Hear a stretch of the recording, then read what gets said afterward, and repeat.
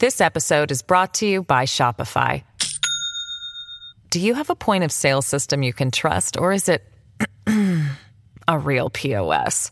You need Shopify for retail. From accepting payments to managing inventory, Shopify POS has everything you need to sell in person. Go to shopify.com/system, all lowercase, to take your retail business to the next level today. That's shopify.com/system.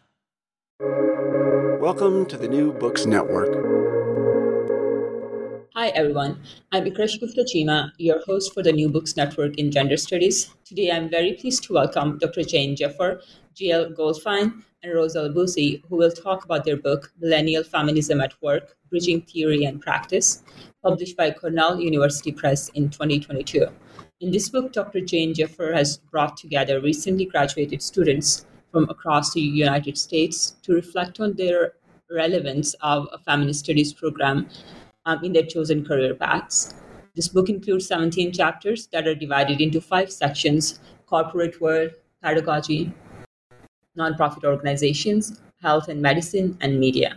Thank you for joining us today. Dr. Jaffer, J.L. Goldfein, and Rosa Albousy, could you please introduce yourselves to our audience? Hi, nice to be here, and thank you for inviting us. I'm Dr. Jane Jaffer. I'm a professor of feminist studies and literature at Cornell University. Rose.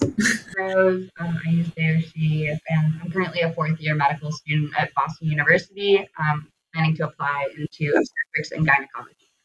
I'm J.L. Goldfein. I'm an editor and writer at the website Check Life. I was formerly a reporter at Paper Magazine, and I'm also a freelance writer with clips in places like The Guardian, GQ, Vanity Fair, New York Magazine, some other places. And I mainly write about culture and music. Oh, wonderful. Okay, so how did you arrive at the idea of this book? When did it start? I'll take that one since it was my idea.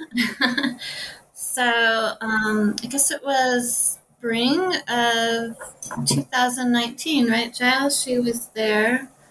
Jael was my student at Cornell. So as director, at that point I was director of undergraduate studies at Cornell. And I always get this question from students. I would love to become an FGSS major, but my parents or whoever authority in my life is asking me, what can you do with a degree in FGSS, feminist gender and sexuality studies? So I'm always kind of turning this idea over, and it's interesting because so many of our alum do get great jobs. So I thought, why not bring them back to campus for a panel to talk about how they used their feminist theory degrees in getting jobs and then in the workplace. So we brought back 7 of our kind of recently graduated students, including Jael. Some students who had graduated, I would say, over the last 10 years, just to talk about that question. And the panel was so inspiring, and so many people loved it that I thought, hey, why not do a book? So I didn't want it to just be Cornell students. So that summer I put out a call on different social media sites. I think Jael helped me with that, right? Finding the best sites. And then just started getting essays from young people all over the country and came up with these 17 essays that you mentioned. Great. So talking about this public event at Cornell that you arranged in March 2019, what had motivated you to organize this event, and what kind of work went into organizing it? Well, like I said, it was trying to promote the program, really, and convince students that there were, really interesting jobs they could get with degrees. And also, I think just personally for myself as director, to think through what we as a program could do to better equip students to face these kinds of job questions and questions about the economy, because at Cornell, at least, we're based in the humanities, and I have a background in the humanities. I'm always kind of thinking, wait, we're really not doing enough to think through these kinds of material economic questions. So it was a way for us as a program to try to do a better job at that. Right, that's wonderful. So for the book, what was the impetus for you to focus particularly on the millennial experience Mm. with a degree in gender studies? I guess that just emerged from the essays that I got. I didn't really advertise it that way, but it was kind of like recently graduated, feminist studies students. And then as I read the essays and worked with the writers, I guess you could say the theory kind of emerged from the practice. And I saw that there really was a kind of, generational thing going on here, that I think both Rose and Jael can speak to probably better than I can. Well, the panel was really interesting because it came out, I think, like your intention was to show current undergrads what current, past grads are doing, what kind of jobs they had. But then the panel, I feel like, ended up being a lot of us talking about how gender studies more informed like our personal and emotional lives. I mean, some of the people on the panel work in activism or in careers that have feminist purposes, but many of us didn't. I mean, and like I feel like a lot of us, and it just became like a critique of work. The panel, like all of us talking about the various like issues and struggles we'd run into, and how feminist theory helped us deal with that like various career struggle. Less than like, oh, like I am a journalist. I use feminist theory to write my articles. It was so much more like feminist theory kind of. I think we all talked a lot about our emotions.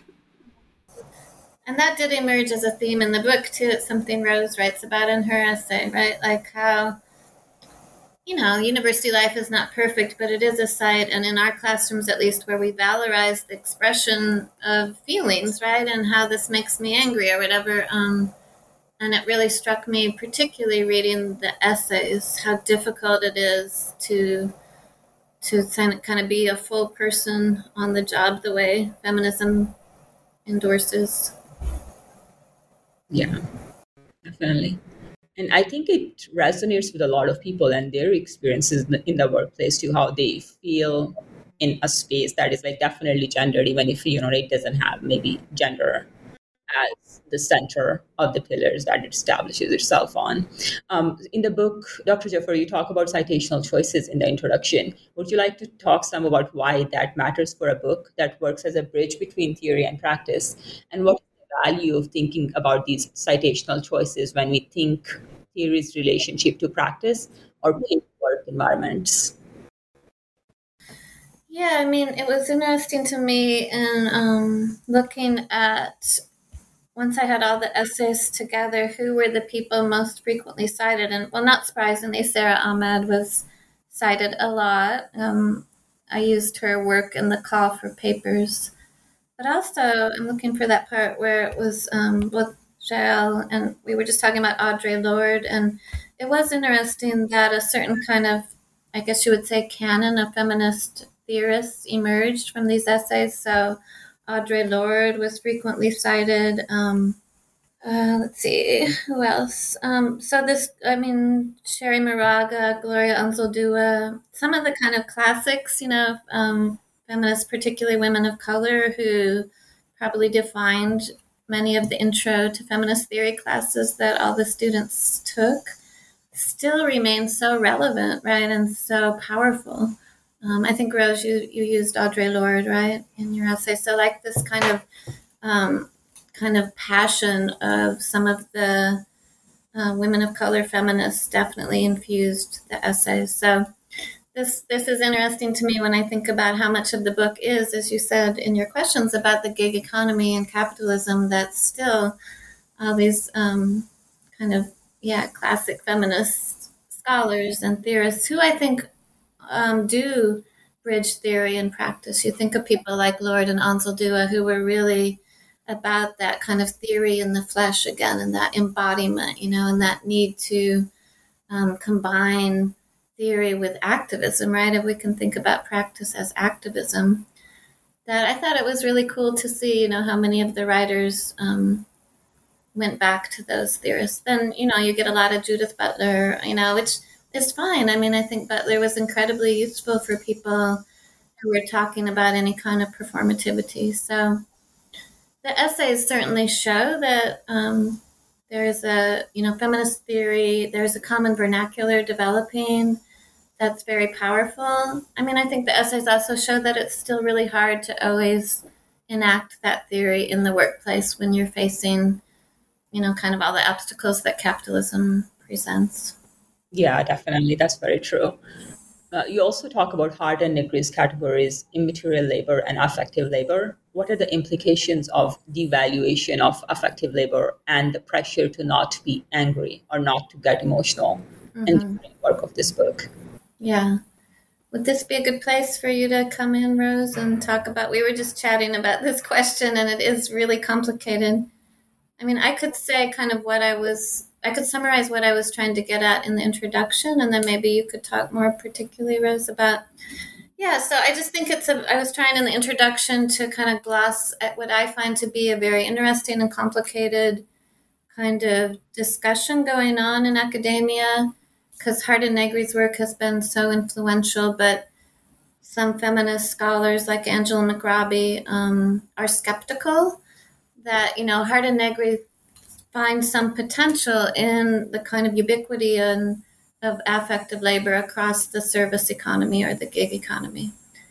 And, so their argument going something like, maybe affective labor is no longer so strongly tethered to the feminine, since we see across the service industry all genders, performing affective labor. And even though it's still not as highly valued as perhaps other kinds of labor, the fact that it is so ubiquitous might provide an opportunity for the valuing of things that have historically been devalued, like nurturing. And things like kindergarten teachers do that usually don't get paid very well. So although they're certainly not romanticizing the denigration of affective labor historically, they are kind of pointing to the potential there. Whereas I think, Angela McRobbie just comes right out and says, oh, that's not happening. Sort of still affective labor is seen as feminine and it's devalued.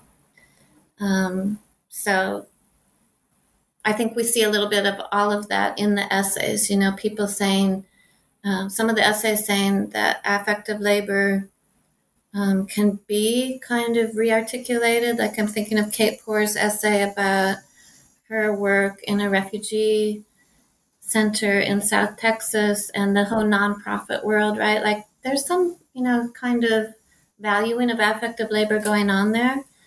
Yet at the same time, there's also a lot of exploitation of people who do affective labor. So I think Rose can attest to now, it's a very complicated issue. Yeah, so I definitely am coming at this from, I'm kind of coming to the end of my time in medical school. I'm applying to residency. I feel like I've had all of these experiences on inpatient services and outpatient and clinic, working with other care providers like residents, attendings, nursing staff, as well as ultimately trying to provide care to patients. And I think that medicine is this really interesting place to analyze immaterial labor versus affective labor, because there is so much valuation in the world about what makes a good doctor is someone that is able to empathize, able to show compassion, able to understand what the experiences of the patient and help, be alongside them as they go through it. But then in, the experience of at least me as a medical student and the folks that I've talked to who are also healthcare providers, there's this valuation of exactly the opposite of those things. Those things are not what we are evaluated on our board exams. They're not what we're, they try to include it in the grading for our classes and our rotations. But how can you even really grade something like that? And then I think medicine overall, when you look at it, is this interesting place where there are aspects that map onto conversations going on about the service industry. This idea that the customer is always right, or that we have to be motivated by providing care for a patient, centering their experiences. And I think that on the flip side, that same narrative is used to justify a lot of the exploitation that happens in the field, where you're expected to work these wild hours, 12, 15, 18, 24-hour shifts.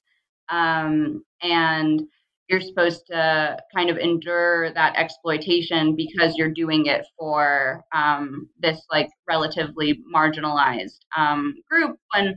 When at the end of the day, you're overworked, you're burnt out, you're also not really despite having a very specialized skill set, your labor isn't valued. And then, you zoom out and healthcare providers do have this enormous amount of power over the patients that they serve and wield that power in really vulnerable times in those patients' lives. And so I think just kind of on the whole, the conversation about labor, immaterial or affective, and then power generally just becomes really, really, really complex and nuanced. And at least in medicine, I haven't really seen people really engage with that past, like, talking to their peers or their friends. There's just not very much discussion of what it means to wield that power, or what it means to engage in that labor, or how to do so responsibly. And it's just something that folks navigate for themselves. Right. Thank you. Yeah, that definitely makes sense. So engaging in these capitalist structures also leads us to questions of complicity. How has or how does this change in the gig economy or in the political economy of insecurity? I think we decided Jael would be best equipped to answer that question since she's working very much in the gig economy right now.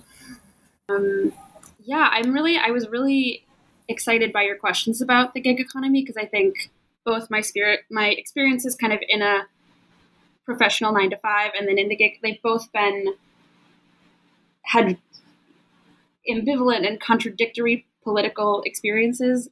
But so yeah, I'm a freelance writer. I have sort of an anchored day job that I work 3 days a week, and then I write freelance articles on the side. But until I think December, I was a full-time freelancer. So it's interesting. So like, I mean, and yeah, I feel I think ever since I entered journalism, I've felt very much a part of this, as you put it, the political economy of insecurity, just that like journalism is a very unstable field. And I think it really goes both ways, because like, I think the experience of precarity can be really galvanizing or really paralyzing. Because in some ways, I got laid off from a full-time journalism job and was sort of like plunged into gig work, like freelance writing. And in some ways that experience in some ways like gig work and freelancing is hyper capitalist and hyper individualistic, in that you're always like out in it for yourself. You have no coworkers. You're just like, what is my next check? What is my next project? You don't have time to it's such the hustle mindset. Like you're not, you don't have really time to think about other people or solidarity. It's just that's not necessarily true, but I think it can be that way. And that's the way many gig workers, which obviously includes such a wide variety of people. I mean, we're talking from Uber drivers up to social media influencers. Those are the people that when you say the gig economy, it kind of contains. So it's obviously there's not one experience. But so in some ways, I think it led me to in a lot of complicity, and that when I had I was so busy and so stressed that I didn't feel like there was time for organizing community, things in my life that I would like, that I think are part of what a balanced life looks like for me. But then at the same time, and now that I have more of a day job, I'm more involved in organizing. I work with a tenants' rights group in Brooklyn, and I simply have more time, and I can attend meetings and show up to stuff. And I didn't feel like I could when I was scraping together $250 articles. But then at the same time, entering the gig economy has really helped me see myself and my place within capitalism clearly, I think, where I getting laid off and plunged into this, oh yeah, I am disposable. My class position is not stable. I am one layoff away from being financially struggling. And I think in some ways that did give me a lot of that made me feel connected to everyone who like just faces like who is afraid of not being able to like make ends meet. So, and also like it's also hard. There's not really that hyper individuals, and there's not really an opportunity for like solidarity among your fellow freelancers, or there are, but you have to like really seek them out. Like I'm a part of like different freelancers groups, and those are definitely really helpful. And it's like really important to have people to just talk to about like what's going on. But I think it was like, it's both gig work. It is sort of that capitalist flexibility where it subsumes, like it, in some ways, like, gig work is like, oh, well, you're outside the 9 to 5. You don't have like a boss. It's empowering. I mean, I think that was sort of the capitalist pitch for gig work of like, oh, you can be your own boss. You don't have to work in an office. Like, but then it is, I think, just has been subsumed into like this hyper individualist pursuit of self-empowerment. And it in some ways makes, you can't form a union. There are freelancers union, but they don't really have a lot of power.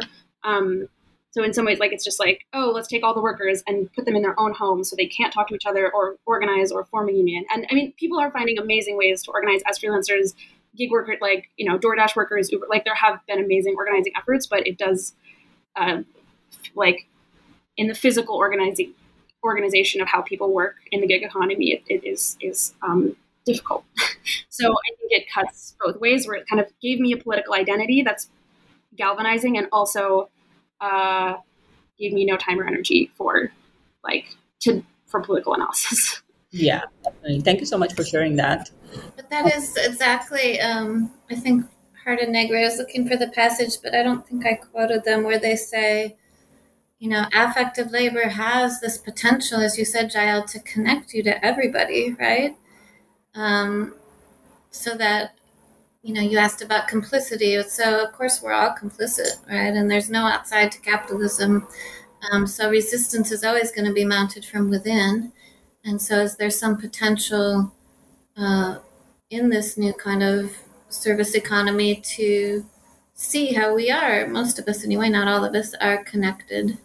And yet what you say, Giles, is also interesting, because although there is the potential for connection, particularly after COVID or in the midst of COVID, everybody's working in their own individuated spaces, right? So that was something Harda Negra didn't really, weren't able to foresee, that what happens in the gig economy when everybody's just working in their homes. Yeah. I mean, it is like, I talked about what a big category gig work is like, and it's very exciting to think there could be some potential of like connecting everyone from like Uber drivers to content creators who like work on social media, and to be like, everyone is in this economy of precarity where at any point you could be thrown away or like not, in some ways it's very flattening to connect like gig economy, like working class gig economy workers, and then millionaire influence. But like it's like, oh, if there was that thread and we could find it, like there could be a revolution, because like collectively that is just such a massive group of people that now all sort of do the same job, or now all sort of in the same economy. But I don't know how we get there. I think there's a lot of organizing that needs to happen before we have an Uber driver to influencer revolution. But what's so interesting that it reminds me of is being a single mother, and being any kind of mother, and feeling completely isolated at home with my little kid, and knowing that there were all these other parents in the same position, and yet not having any way at all to connect to them.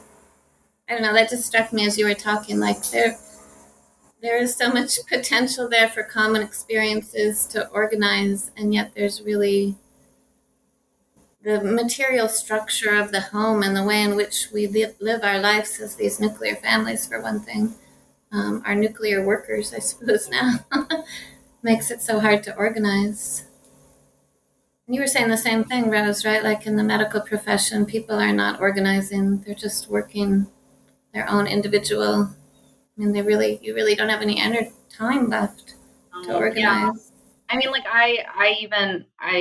I've talked to a couple of folks about this, right? And I think especially just because my experience in medicine so far, at least, has been based in like institutions. And so I think I very often see in parallel, like graduate student unions trying to, organize. And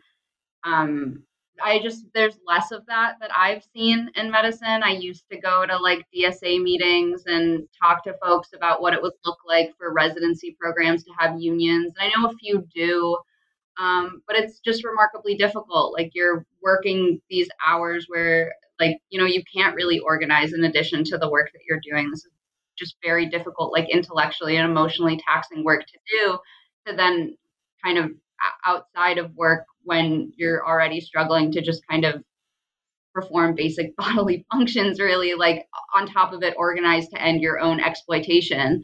And then I think that very similar to nonprofit work, there's this idea that if you don't want to work those hours or you can't work those hours, it is some sort of personal weakness. If you don't want to experience that exploitation, it is indicative of a lack of dedication to patients, that, the way to wield your power responsibly is to kind of give yourself entirely to this career. And there's not really much interrogation of it as a job, or it as not kind of being like the defining quality of your identity on this earth. Because, it just, the narrative that you hear is just that means that you're not dedicated. That means that you don't care. And if you don't care enough, then you're not a good enough doctor. And so there really is this sense that, that organizing is just, there's so many things that go into making organizing in medicine very, very difficult. Yeah, definitely. And you work for such long hours too, like, along with being just so emotionally drained at the end of it also, like then how do you make time for that when the whole goal is just basically, like to keep you busy, I guess. So you already kind of like touched upon some of these things that I'm going to ask about in the next question. Jael, you already mentioned like capitalism and its flexibility. You talk about in the book about this as well. And Dr. Jaffer comments on that it has incorporated or diluted feminism. What are the ramifications of this flexibility for the feminist workers with multiple jobs or freelance work in the contemporary gig economy? And what does that mean, or what did that mean for the contributors to this book at large? I think this is going to address your question, but what I was thinking about when Rose and Jael were talking is just one feeling I think that you get if you read the book from start to finish, or even jump around and just kind of see the themes that emerge from the 17 essays. It's definitely one of loneliness, and individuated labor, and kind of won't quite say nostalgia because they're too young to be nostalgic maybe, but sort of a longing for that community that they had in undergrad.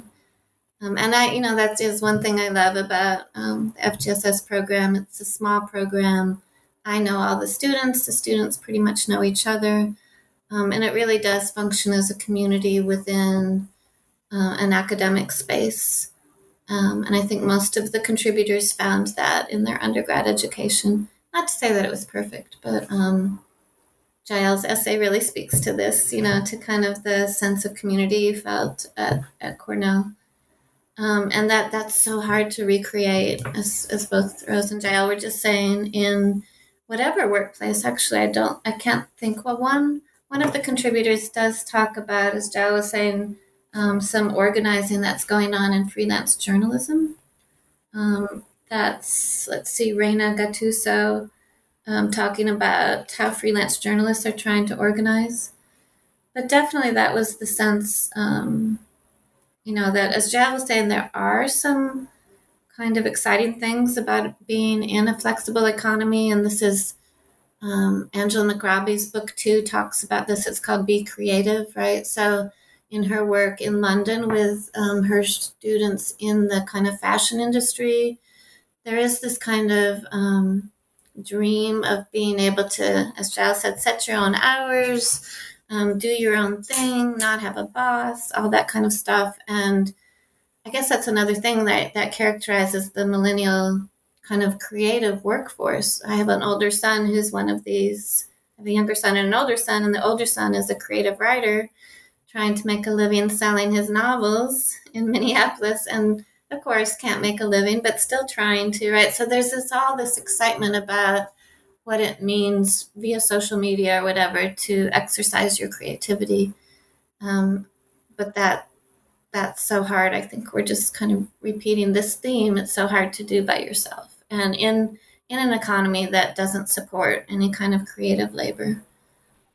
So, well, I'm glad. Yeah, I think like the first thing that this question brought to mind for me were I think like all the palliative things that like capitalism has given us to help us tolerate the precarious workforce, which I think include like sort of like self-care and wellness. I think also like the internet, which is this steam valve for so much anger and so much rage and like so much passion that it just dissipates into nothing, where it could be like channeling towards movements.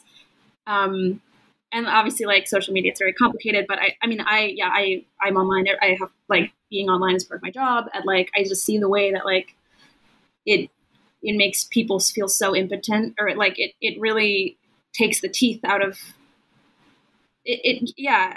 I mean, this like, I think it's hard to, I think social media is one thing, and also like social justice, online social justice, I think is a big steam valve where like you tweet angrily about something and you feel like you've done something, or like there's this sense of like collective burnout online of people talking about how much like everything sucks, but then it just goes nowhere. So I think some of like that capitalist flexibility was saying, okay, well, if we've made work so much worse than people, for people, how will we keep them happy? And then I also think there's other things like, just like, I mean, in a city, just like hedonistic behavior, like I'm just like, yeah, I think like,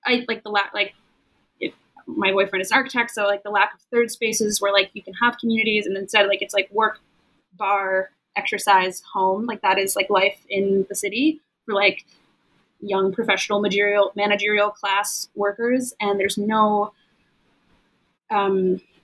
room really for community outside. Like my closest, I mean, I have most of my closest friends I meet in college. It's not like very easy to like build community or make friends. So I think capitalism has been very clever as it invented the gig economy and made work so much less stable and so much worse, and made it so much easier to pay people so little. And it's really come up with very clever ways to keep people from revolting. But then, okay, at the same time, there are a lot of amazing, like there isn't like a brand, like the labor movement is like more vital than it has been in a long time. Like in journalism, they're like almost every major magazine and publication has a union. How effective they've been in actually changing those workplaces is like up for debate. Like my boyfriend's an architect. His like the first architecture union drive in like 60 years was this past year at his old firm. It lost, but like it's like, okay, well where will we be in like 30 or 40 years? So there are really exciting things, and I do hope we're sort of at the beginning of like a very long arc revitalization of the labor movement that could really massively change things. But yeah, that's my sort of thoughts on how tricky and flexible capitalism has been when it comes to gig work.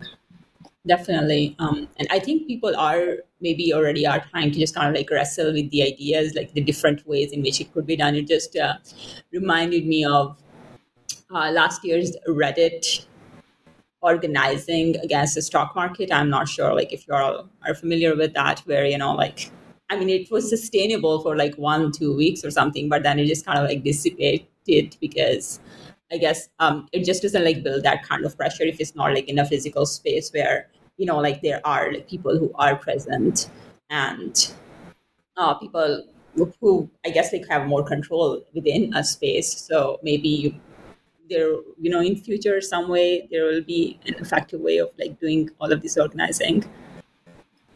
Yeah, sorry. Go ahead.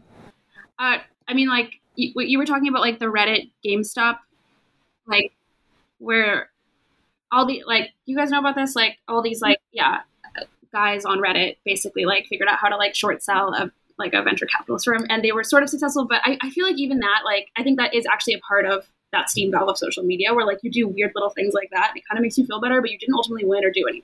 Like, I guess they like cost some venture capitalists some money, but ultimately I think the people in it were all just trying to make money themselves. I don't think there was like a real, it was a complicated thing. I wouldn't necessarily position it as something optimistic. I mean, but maybe I think I'm very cynical about, the internet. No, yeah, I understand that totally.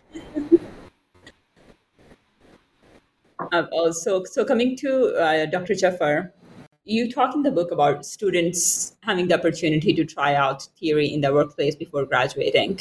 What does or what would this mean for the workplace? And do you have any suggestions for how could academics go around doing this? Have you tried anything similar to this in your own classes? Yeah, actually, I think 3 years ago, we got what's called an Engaged Cornell grant. And with that money, I was able to start this, or it's not actually a program, but the whole point of Engaged Cornell, some Cornell alumni gave a whole bunch of money to Cornell and said the goal of the initiative is to have every single Cornell undergraduate engage in some kind of community service, a word I don't really like, but community, I would prefer activism, before they graduate. And so we got $10,000, and I teach classes on migration and detention. And I was able to use that money to set up a partnership with Justice for Migrant Families, a group in Buffalo that visits people being held at the Buffalo Federal Detention Center. And so it's a program, became a student activist group. We've regularly visited, although COVID halted in-person visits, people being held there. We had a big social media campaign for the release of one woman that Jael also worked on. I'll use the name Elizabeth for her, who we got students mounted a huge campaign for her release, and we're going to claim credit for getting her released, although you never know with ICE why they do certain things. So that's been really great because, and it's housed in FGSS, of which I'm really proud because, I want to make the connections between feminist theory and social justice issues that perhaps don't directly touch on gender and sexuality, but have more to do with migration and xenophobia. And so some of the students in that group, it's called CADA, the Cornell Anti-Detention Alliance, have gotten internships with different immigrant rights groups. I can think of 3 students even this summer who are in that group who have great internships with various kind of nonprofit legal groups working on immigration and detention. And they want to go to law school. So I feel like Jael actually took the very first incarnation of that class in 2015, right? This episode is brought to you by Shopify. Do you have a point of sale system you can trust, or is it a real POS? You need Shopify for retail. From accepting payments to managing inventory, Shopify POS has everything you need to sell in person. Go to shopify.com/system, all lowercase, to take your retail business to the next level today. That's shopify.com/system. Yeah, I feel envious of your students that got to, or like that. I feel like it's what you did with the campaign around Elizabeth and the detention center. Like, I mean, seeing that you can win is such a powerful experience, and like it's amazing that you, like, all of the students, your students, like walked away with that experience. Because I think there is so much cynicism, and like just getting the chance, to practice the theory and then win is like unbelievable for undergrads. Yeah. Like, 'cause there's so much telling you that you can't win. There's so many losses. Like, yeah. Well, now that I'm remembering it, you had an internship as well after that class, right? Like you.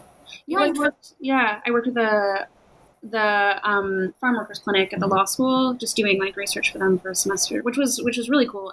We lost that appeal, but it was really cool. Yeah. So we're constantly trying to think of ways through internships and activism.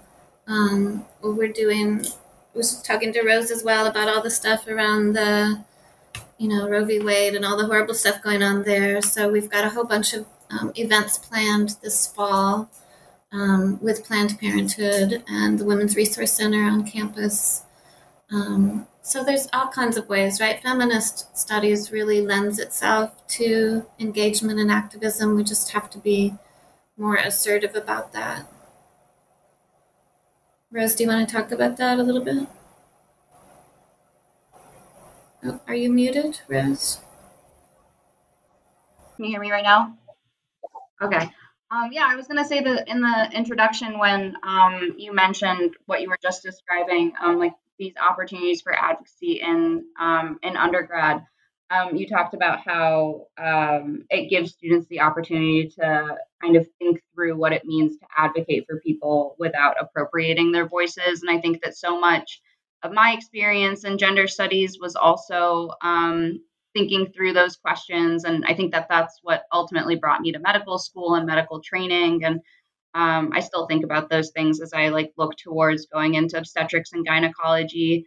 And I think that my studies in gender theory are what gave me the historical background to understand kind of how racism and sexism and homophobia and all these forms of oppression have really defined the interventions that we do to bodies that quote empower them. So like the racist eugenics history behind birth control, or so many of the surgical interventions that we have and how they were developed and tested on enslaved people, incarcerated people, the ways in which we historically have tried to limit people's reproductive potential in order to give them access to safe housing, and how that kind of also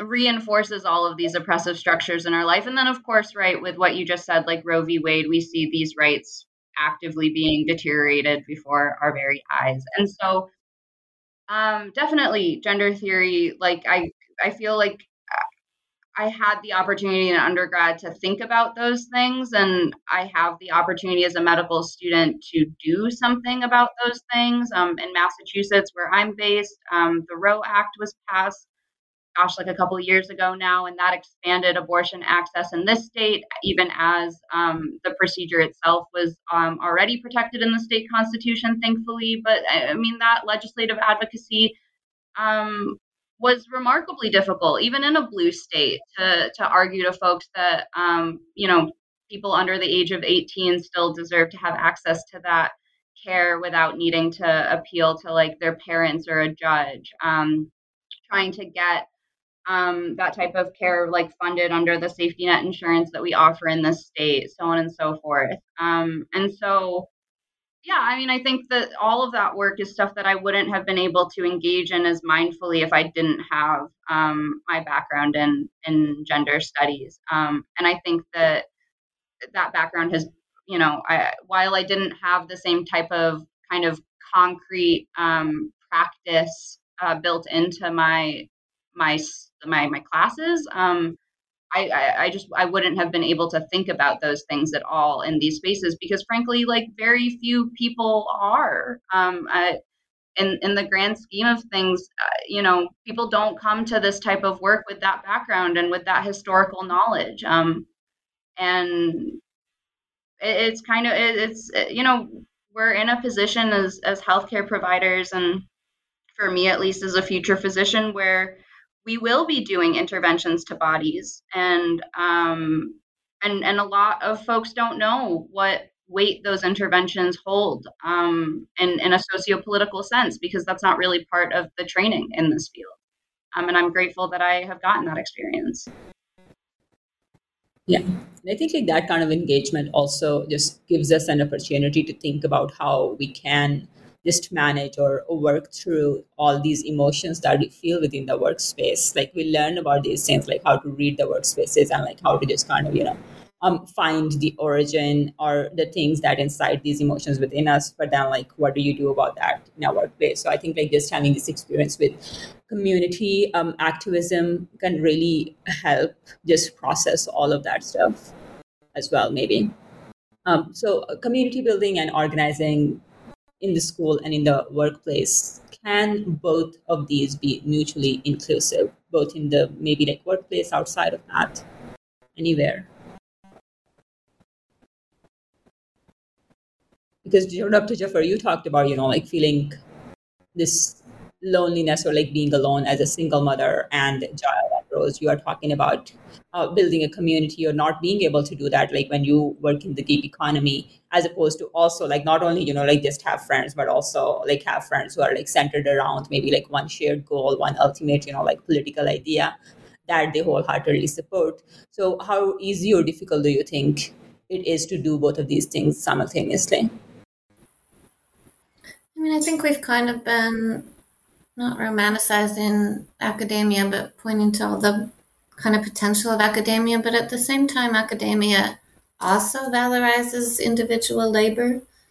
And I often, Giles probably heard this story, but I often tell my intro to feminist studies classes this story about how I was in graduate school when I got pregnant, and I was living in Chicago at the time, and I was also working with the committee in solidarity with the people of El Salvador, which was a pretty radical group and another kind of radical political group. And when I got pregnant, the Prairie Fire radical political group I was working with said, "Oh, here's your childcare team." And I had 5 people who, when I had the baby, automatically started providing childcare so that I could keep doing political work and go see a movie every once in a while or something. But so the whole idea was the personal is political, right? Which is the feminist mantra. On the contrary, when I got to grad school with this little baby, then when I returned to grad school with this little baby, nobody offered to help, right? Because in grad school, and then even when I got my first job as a professor with a 5-year-old, again, as a single mother, nobody offered to help, right? Because at least in the humanities, everything is contingent on your individual production of work, right? So nobody saw the kind of connections between the personal and the political that the activist groups had. And I think while, programs like FGSS do a pretty good job of breaking down that idea that your identity is contingent on your individual publications, that's still the primary mode in academia, right? Like everybody's trying to get their own work published. So even academia, at least for professors, is not really a site that valorizes community organizing. I just wanted to throw that in because there's certainly lots of problems with academia as well. Definitely, that's very true. Yeah, I have heard so many stories of just, people feeling extremely lonely when they are working inside the academia, because even when you join a new job, there is rarely, any opportunities for you to interact even with your colleagues, except like once a semester, like this party or like this meeting or something like that, where once again, everybody's just kind of like rushing to go do their own thing. So thank you for sharing that and just pointing to that. I don't know if we're like short on time, but yeah, I mean, is the question, can you organize, or like what is organizing like in the workplace? Like, yeah, just kind of like thinking about building a community for yourself and then organizing politically. Yeah, it was, so when I was full-time staff at a magazine, it was interesting. I had a very mixed experience with organizing, and that a lot of publications had sort of like internal crises during the George Floyd protests of just like people outing racist and exploitative behavior. And like I was a part of like one of my, it's a bit of a complicated story, but basically like I was a part of a union drive, and that like ultimately led to me getting laid off. So like that was like, it didn't work. It was a failure. It was a failed campaign. A bunch of people got laid off. But then at the same time, it was such an empowering experience. And like it didn't make me think. And I think even just like getting laid off and seeing that like we organized enough to scare our the executives was like very empowering. And like I think it taught me, like it showed me that I would do it again. And like it showed me both how nearly impossible it is to like successfully organize a workplace. I mean, not that we were we didn't have, but then like, I also think like organizing with your coworkers really like is the cure to that like loneliness and that alienation. And it made me feel, even though I got laid off, I felt so much more empowered than like I'd felt in my last few jobs, where like I just felt I hated so many things about all the workplaces and just felt like there was nothing I could do or I would risk my job security. But then it's like, I did risk my job security and it was okay. I mean, I was on unemployment during the pandemic. So there were like specific, and like I'm from a middle class family. Like, so I certainly have safety nets. I'm not saying like, oh, it's fine. Like everyone can just, but like, I think sort of, it definitely broke something for me where like it's worth it. And it like, even if you fail, you're like, you are building towards like building power that is threatening to authority. And like anytime that like you actually see that, that's so powerful. I don't know what there's not really a conclusion to the story, but just saying like organizing is so hard and also and like it's understandable that people don't do it. It's also like, but also I really think if people in their loneliness and their alienation could like, I mean, obviously that's like a sort of Marxist fairy tale, but like figure out that the thing that would make them feel better was organizing, that would be very powerful. Yeah, and I think that is like relatable to the experiences I had working at Dana-Farber as well. Like ultimately what helped me survive that workplace was the community that I built. I built that community through the emotions that I experienced because it showed the ways in which I was politically minded and could connect with other people. No, we did not like organize. It was just like one lab, but my experience of empowerment or survival was through that community. And I think that all of organizing relies on building community, right? Like that's kind of the nature of it. Like that bell hooks quote that like love is an ethic that must motivate a feminist's actions, and then like love being a thing that ties a community together and enables you to transform spaces because you have that type of bond of solidarity or connection with other people where you can see the problems that are going on and identify them together and work together, right? Like all of organizing relies on community. I think what I find interesting about that is because it allows you to kind of identify the ways in which workplaces or institutions, in my experience, at least, like still being a student, chip away at forming community because they make it impossible to organize. So much of my experience as a medical student has been one of isolation, more so in some ways than even like moving to a new city out of college and getting that job at Dana-Farber. I think that my experiences that I talk about in the essay were ones that are, really widely relatable for folks just out of college. Like new city, you don't know anyone. How do you meet people? Like there are apps, there are these kind of loosely defined kind of networks that you can meet someone and then meet another person and kind of hope that you find a community to fall into. But that takes time and you're isolated the entire time you're working on that. My experience as a medical student has been one of actively people in power creating structures that keep us isolated from each other, which is very different. You go through your rotations in medical school and you're not necessarily interacting with students all the time. Sometimes you're the only student assigned to a certain spot or a certain service. And then maybe you're there for like a week or two. You're this transient person on the workforce. So the folks that you're working with don't necessarily get to know you. You don't get to know them. You don't necessarily stay in touch.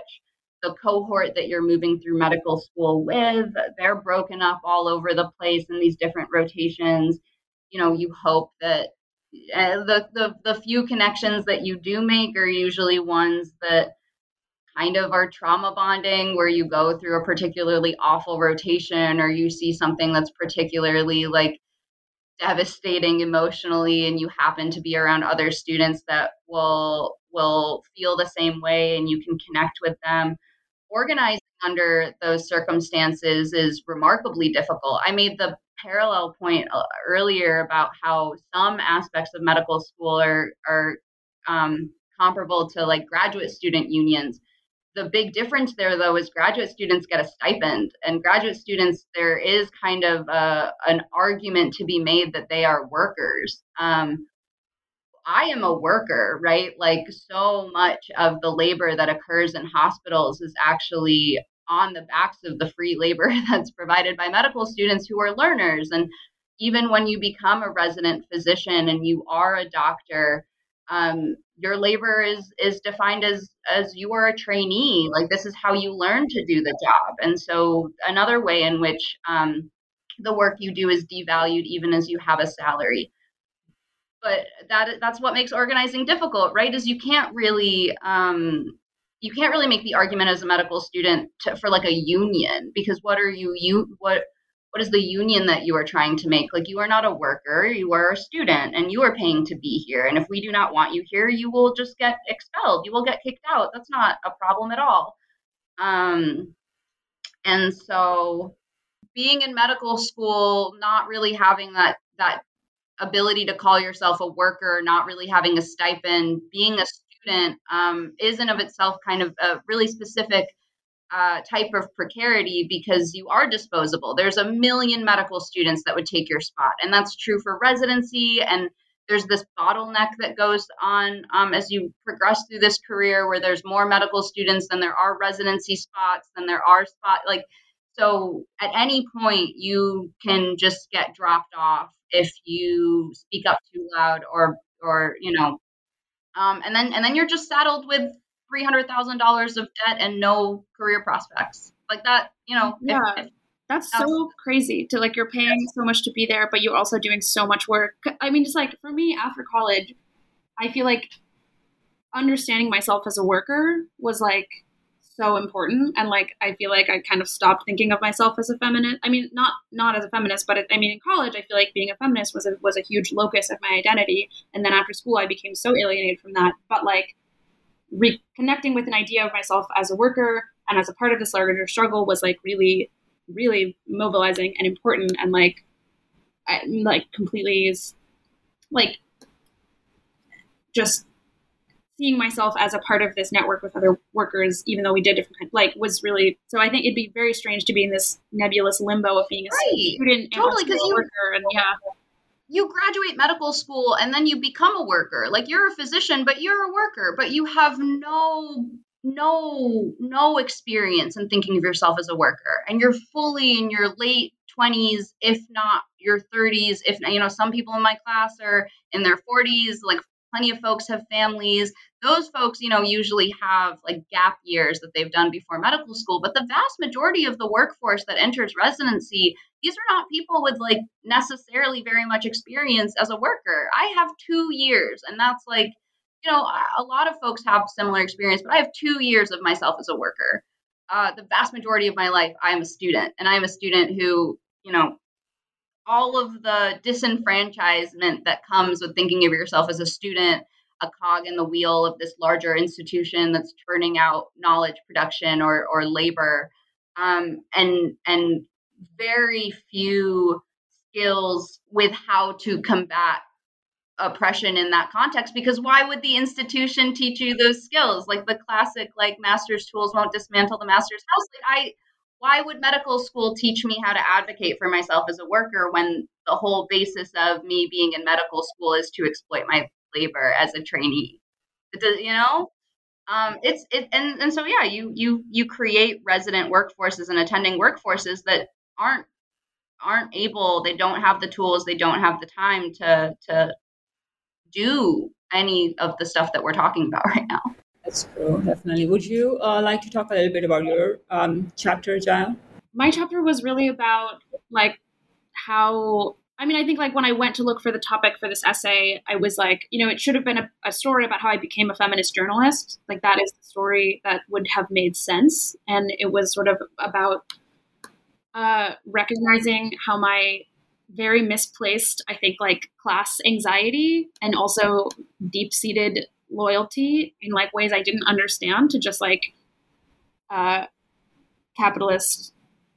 neoliberal capitalism, where I was like just very committed to having a professional job and like launching myself into like the workforce, which led me to, I basically just take like a random job I didn't want as a publicist at like a music PR firm, which is like, I'd been so, and in that job, which was very, very, I mean, it doesn't compare to obviously other kinds of exploitative work, but it was just very long hours, a very abusive boss, and kind of just, your average, just like heinous long hours, and doing deeply, deeply meaningless work. And how that experience that made me so cynical about feminism. Like, feminism felt irrelevant to my life when I was like, I don't understand how to or at least, I mean, even though like it had been the center of my identity in college, and I was like trying to figure out how I got there. And I think, I honestly think I did a lot of work while writing this essay in answering the question, which I think was two things, which was discovering like my intent, like how deep I think like your like capitalist logic can run in you, even if you've had a political education of like, I think I was very scared of this sort of like recession era lore about like, being an unemployed liberal arts graduate and moving in with my parents. And like, so like really I was single-minded. I just wanted to like get a job and like move to a city after school. And like, I didn't critique that or analyze it at all. And like, I think, so it was sort of about like, I had a lot of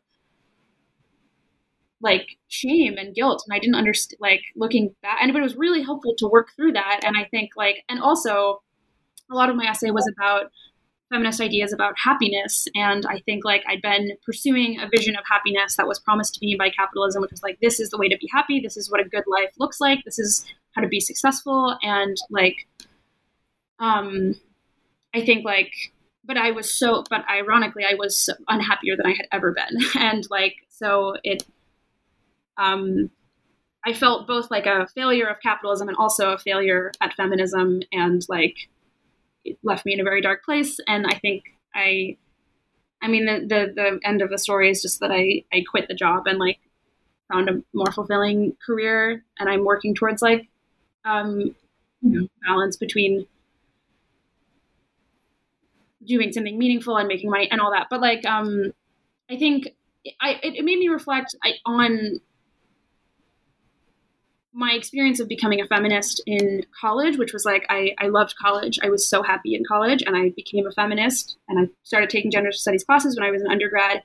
And so I think like in some ways my feminism had always been quite selfish because it made me really happy. And like, I don't think like at the same time, like as Sarah Ahmed says, like being a feminist requires being unsettled and unhappy with the world and being willing to like pursue, your political commitment sometimes over your own needs and happiness, not to an extent of like, oh, like everyone needs to like be a full-time organizer, like burning themselves out all the time. But like, I think I just like recognized a certain protectiveness and selfishness around my happiness that was actually really detrimental to me. And Ahmed, I think, really helped me understand that.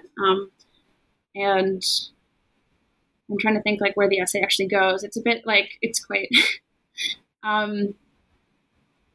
yeah, I think, but then I think ultimately, if I didn't study, even though I should never have ended up in this position in the first place, I think my feminist education and feminist analysis and feminist commitments were sort of what helped me escape from that. And like, just, I mean, like the shame I felt, were just like, this is not what I want. This is not like who I want to be. Like, this is not how I want to spend my time. Like, I think was a result of like my undergrad education. And I think, but I think my essay is really about the process of trying to figure out how to like build a sort of like political analysis of capitalism, after being like becoming really politically cynical. And I don't, yeah. Yeah, and I think reading Jael's essay and working with you back and forth on the drafts really did help me also think through how a gender studies program could do a better job of addressing that kind of catch-22, right? Because on the one hand, we want students to be happy, as undergrads. We want you to feel like these spaces are safe spaces where you can express your emotions, right? And just feel like coming into yourself as feminists. But at the same time, I realized, we need to do a better job of preparing students for the workplace, right? Where these things are going to be very difficult, and how can we anticipate them? Like, I remember one student on the panel, Elaine Trafford, who went to work for, I won't say who she went to work for, but went right from being an FGSS double major in history and FGSS to a job where after about a year, she realized like she was getting paid a lot less than her coworkers for the same kind of job, same kind of work.